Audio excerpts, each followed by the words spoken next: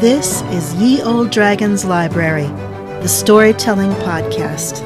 This is the place to hear fantastical fiction and hear from authors of fantastical news stories. This episode is another chapter in the fantasy novel Plantwise, Book 1 in the Steward's World series. If you're ready for the magic of story, let's begin. Chapter 5.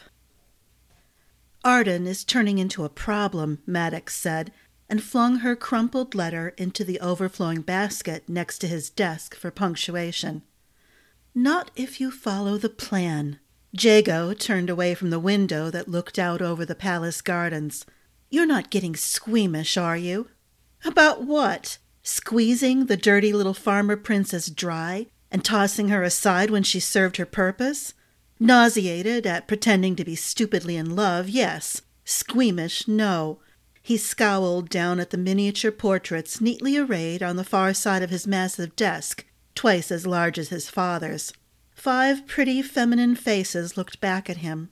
Contemplating all the work it would take to woo and seduce, marry and impregnate each of these targeted princesses exhausted him. And what were the chances he could ensure none of them would marry someone else before he could rid himself of the previous distasteful breeding stock and move on to her? How many husbands would he have to kill, and widows would he have to console, before he had solidified his claim to most of the thrones on this continent? Yes, exhausted. She's broken her promise to me. I just know it. Maddox gestured down at the letter he had tossed away. Jago had read it first, as always. Jago wrote his love letters to Arden, which he then had to copy over in his own handwriting before sending to her. They had no secrets. A tiny smirk bent up one corner of his mouth, accented by a sharp, hot prick of anger. They had no secrets, although Jago didn't know that. Dermot had made contact less than 2 months ago, revealing to Maddox that he was the mastermind behind Jago's plans of conquest, the years of advice and guidance he had lavished on the heir to Stonemount's throne. Dermot had expressed some disappointment in Jago's slower pace. He blamed the many years of service Jago had given him. Thanks to Dermot's magic, Jago was nearly 200 years old, but barely looked past 40. Maddox could look forward to twice as long a life in Dermot's service, and all the power and wealth he could ever desire as emperor, head of a dynasty that controlled all the land south of the Cascade Mountains. After the fury and a sense of drowning at learning that Jago had been manipulating him rather than helping him, that his vows of loyalty and dedication were somewhat false, Maddox had felt relief. From the nagging sense of guilt every time he resented Jago's lectures and reminders about their plan, from knowing he would be justified someday when he tossed Jago aside like another no longer useful tool, or the too mature letter from Arden. If Dermot was disappointed in Jago's performance of late, then that meant Maddox was justified in his disappointment as well. No, far from it, Jago chuckled. Maddox wanted to slap that fond little smile off his advisor's face, maybe choke that amusement out of his throat as well. These farmer nobles mature a little faster than the pretty bits of decorative royal fluff in bigger kingdoms like Ambray, and they hold far tighter to a sense of honor than anyone with good sense would do. If she promised never to tell anyone about your correspondence, you can be sure Arden will go to her deathbed without telling, Jago said. No, she's showing some good sense, that's all, in wanting to finish her education. That gives you more time to wrap her silly, simple little heart more securely in your net. And yes, you would be wise to delight her with visits. Dazzle her with your manners and eloquence and good looks. Get close enough to find out if you have any rivals. Rivals? Maddox said. Who or what is there in that kingdom, or the surrounding kingdoms, to steal her heart from me? The fact that those young men are there, at hand, while you are far away, should give you some concern. Simple-minded folk like her will always value what's at hand over a far-off promise. Stop being a mere promise of delight, Maddox. Give her a taste of the reality. Reality, he snorted, and clenched his fist again to swipe Arden's tiny portrait off his desk. Right next to her was Bianca of Ambray. After her was Sylvia of Sunderfield, each a bride destined to fall victim to his charms and give him a son to someday inherit his grandfather's throne. After all other claimants were eliminated, Maddox understood the order of attack, though he chafed. Arden had only one brother to eliminate, Alex. Bianca had 3. Silva had an older brother and sister, both of whom had a child each. Assassins were already getting into position, carefully, slowly, learning the surrounding countryside and the habits of the people surrounding their targets. The barriers to kingship couldn't all be eliminated in one sweeping attack, though Maddox would have preferred it.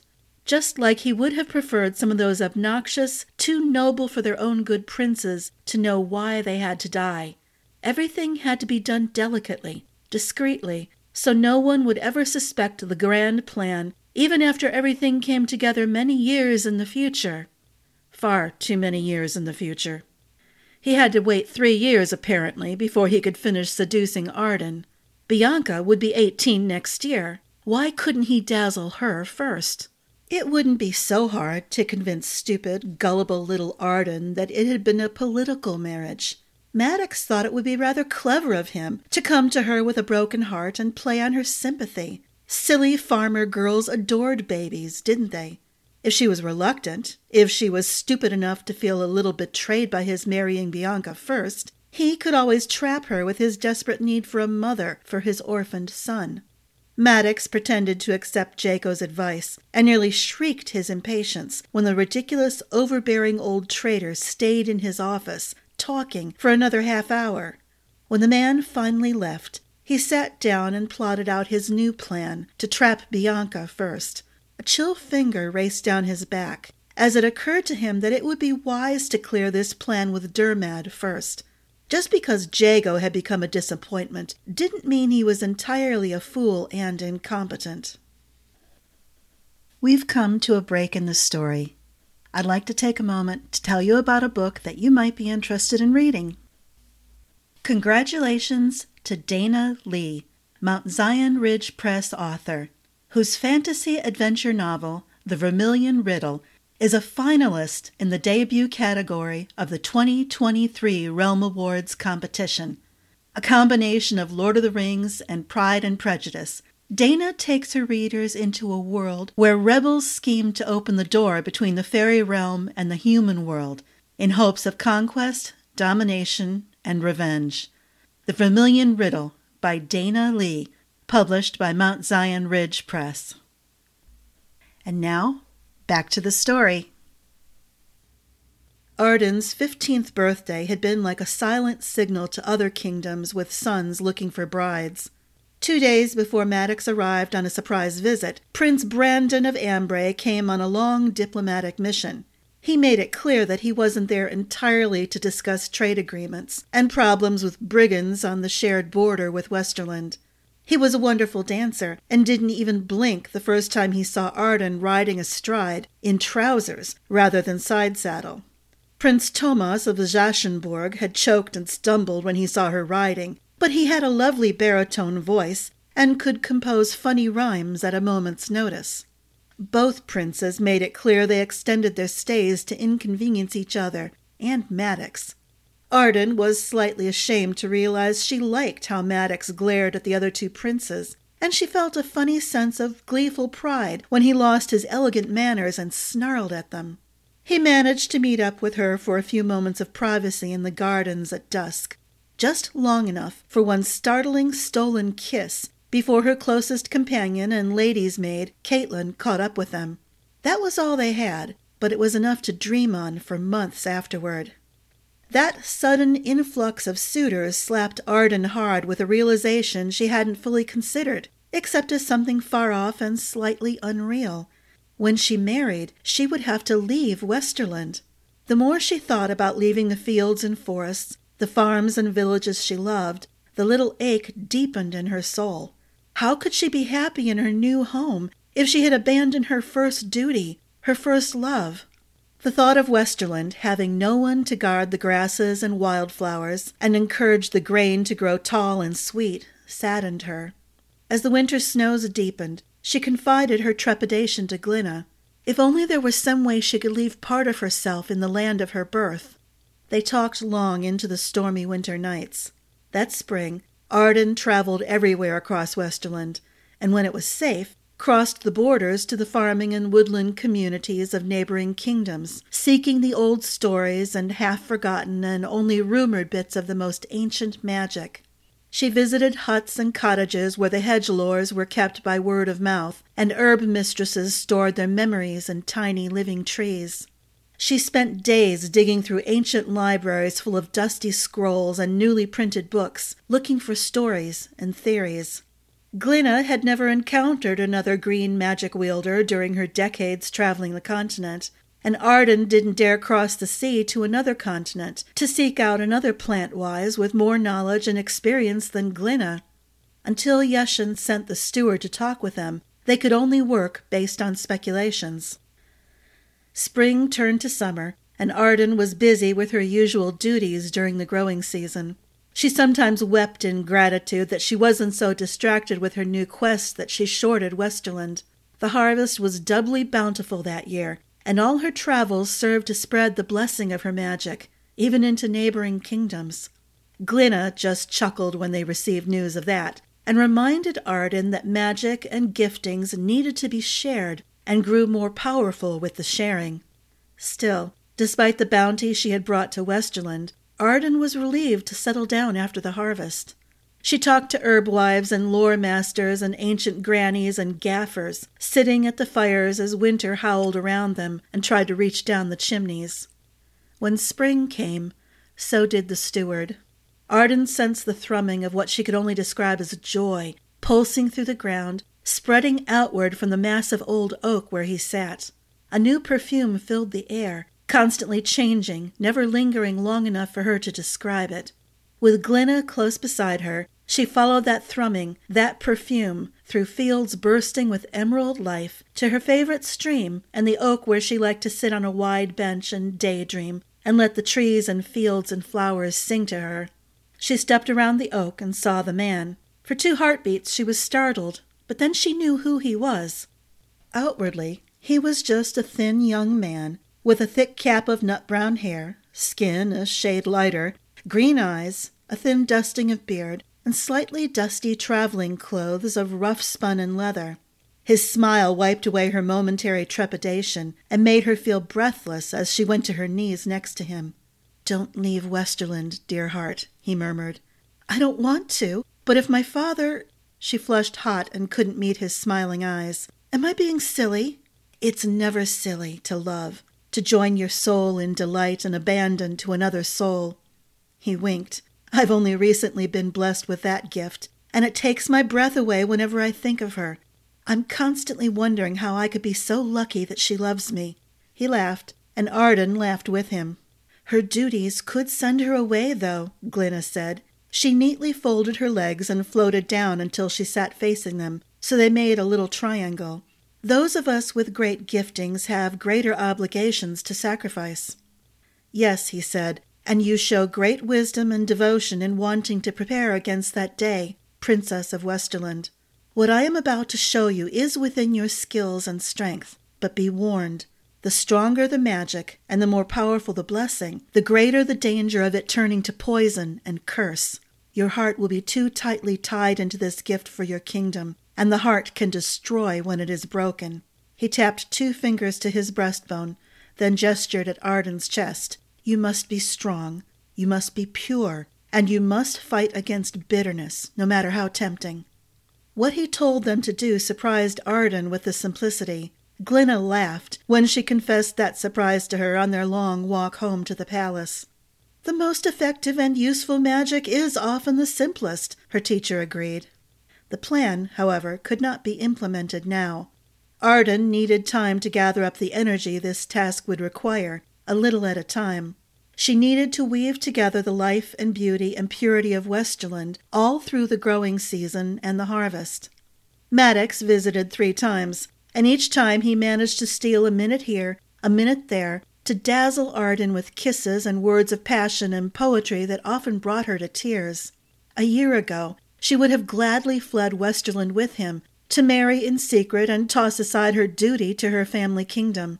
Now, though, with the magic task awaiting her after the harvest, Arden refused to leave. She shivered when Maddox stormed at her and accused her of being a flirt and a minx and playing games with his heart. She finally confided her courtship heartaches to Caitlin, and her friend told her she should feel flattered that a man was desperately in love with her, to the point of fury. Arden wasn't so sure, especially when she caught Darien giving her those sad, longing, hungry looks. He had drifted away once the princes started their courtship, and envoys came to investigate the possibility of a diplomatic marriage. He was still there, still her brother's best friend, still her willing companion when she had to travel long distances to help farmers having difficulties with their crops. But the warmth and cozy sense of safety had fled. Why did she have to be royalty, with so many obligations weighing on her? Would Maddox have ever noticed her if she wasn't the Princess of Westerland? Sometimes she resented the task waiting for her after the harvest finished, because preparing her kingdom for the day she had to leave it somehow made that day seem close at hand and dreadful.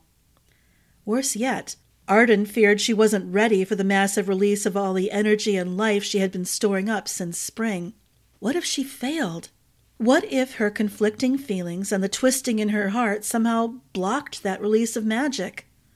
She was 16 now. The pressure to marry would increase at her 17th birthday and grow to the bursting point on her 18th. Trust in Yeshen, Glenna said, when Arden tried, with stumbling words, to explain all the questions and fears bursting to escape her. Focus on the task in front of you and trust in Yeshen. Put yourself in the Maker's hands. She chuckled. If all else fails, convince yourself you simply don't give 2 figs for all that ridiculousness waiting to pounce on you. You are Plantwise, and guiding and guarding life is your purpose and your joy. Rest in that. Don't give 2 figs, Arden whispered, and somehow she was able to laugh. You mean be a child again, don't you? Isn't that what you've been telling me for years? To dive into the magic and live in the now? Focus on what I can do, and let Yeshen take care of tomorrow? Of course! And don't sigh and roll your eyes and mutter how you know all that. Knowing and application are 2 distinctly different things, as far apart as the East is from the West, Glenna said. Don't I know it? Another chuckle escaped Arden. Yeshen, help me to let go? The first chill of fall crept across the land, bringing whispers of the sleep to come. The day finally came. Somehow, Arden had changed inside, and she looked forward to this day instead of dreading it and all the changes it signaled. After all, what if she failed? No, don't think about failing, she told herself. I have to do this. For Westerland.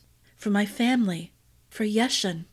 With no more claims on her gifting, Arden's magical strength increased, flowing through her in giddy waves. In previous falls, she had regularly poured the overflow of magic into bags of seeds, which were given as gifts at winter solstice in anticipation of the spring planting. Not this year. She waited, restraining the energy trying to spill out of her, until she felt as if her skin tingle-itched all over her body. Then Arden got to work, pouring everything she had learned from Glenna, into an apple seed. For 6 days she concentrated on the seed, clenched warm and tight in her moist palm, pouring her energy, her love for Westerland, her magic into the tiny brown nugget of life. It struggled against her clasp, but she refused to let it burst into life. Not yet. On the 7th day, she rose before the sun and went to her workroom. She filled a pot with moist, rich soil, filtering it through her hands so green-gold sparks of magic dusted into the pot. Then, as the sun rose, with Glenna hovering over her shoulder, Arden retrieved the seed from the protective little fold of cloth tucked under her pillow. She unwrapped it and held it between her palms, breathing on the seed and concentrating all her love and hopes and dreams for Westerland into the bit of brown hardness 1/3 the size of her pinky nail. Opening her palm so the light and the rising sun could hit the seed, Arden closed her eyes and begged Yeshen's blessing. then smiled and whispered, "Now," to the seed and to herself. She let go all the tight bonds that held the seed closed, despite the surging energy of magic and life that strained it to the bursting point. Green gold sparks of magic washed over her body, stirring her unbound hair that hung past her knees. It flipped up the lacy edge of her nightshirt and curled a cool breeze around her bare toes. The seed jumped, nearly leaping from her palm. As it tumbled back down to its safe resting place, 5 thread-like green shoots burst out from all sides. Arden's eyes snapped open, and she stared at the growing shoots in amazed delight. The pale green tendrils of life darkened and thickened and doubled in length with every other heartbeat. "Quickly, child," Glenna whispered. Laughing, Arden turned to stick her tongue out at the woman, then nearly stumbled over her own feet as she darted across her workroom to the long table full of pots and baskets of soil and watering pails, sticks and trowels and herbs. She caught up a handful of rich black soil from the pot she had prepared and gently tipped her other hand to let the growing shoots fall in. Hands trembling, she sprinkled the soil over the writhing, growing, bursting seed. Before she had finished and reached for the watering pail, 4 shoots had merged into one long strand nearly a foot tall, straight up, before it suddenly shot out a dozen leaves. None of them was larger than the tip of Arden's thumb, and so pale green they were almost white. As she slowly sprinkled water into the soil, the leaves tripled in size and turned a healthy, vibrant green, deeper than emeralds. "Well, Auntie?" she breathed, as the little sapling put out 3 branches, nearly scraping the tip of her nose before she could step backward. Wrapping her arms around herself, ignoring her wet and dirty hands, she pirouetted around the room until she sprawled on the padded bench against the wall opposite the table. She giggled and reveled in the oddly dizzy, hollow feeling that pulsed through her. At the back of her mind, she was softly aware of the still-growing tree, as if it grew within her thoughts as well as in the pot sitting on her work table. "Very good!" Glenna's eyes sparkled with delight. "This tree will be a blessing wherever it is planted. It will protect Westerland for decades after you've died." "Oh, pooh! Who wants to talk about death on such a gorgeous day? I've done it!" She drew her knees up to her chest and rocked backward. The slight knock of the back of her head against the wall only prompted more giggles. "Your magic will remain in Westerland and protect it no matter where you go, no matter how far away your father has to send you. I pray Yeshan you never have to leave. Who cares about politics and alliances? This is far more important." We're already at the end of today's chapter. I hope you enjoyed yourself and you're eagerly looking forward to the next episode of Ye Olde Dragon's Library.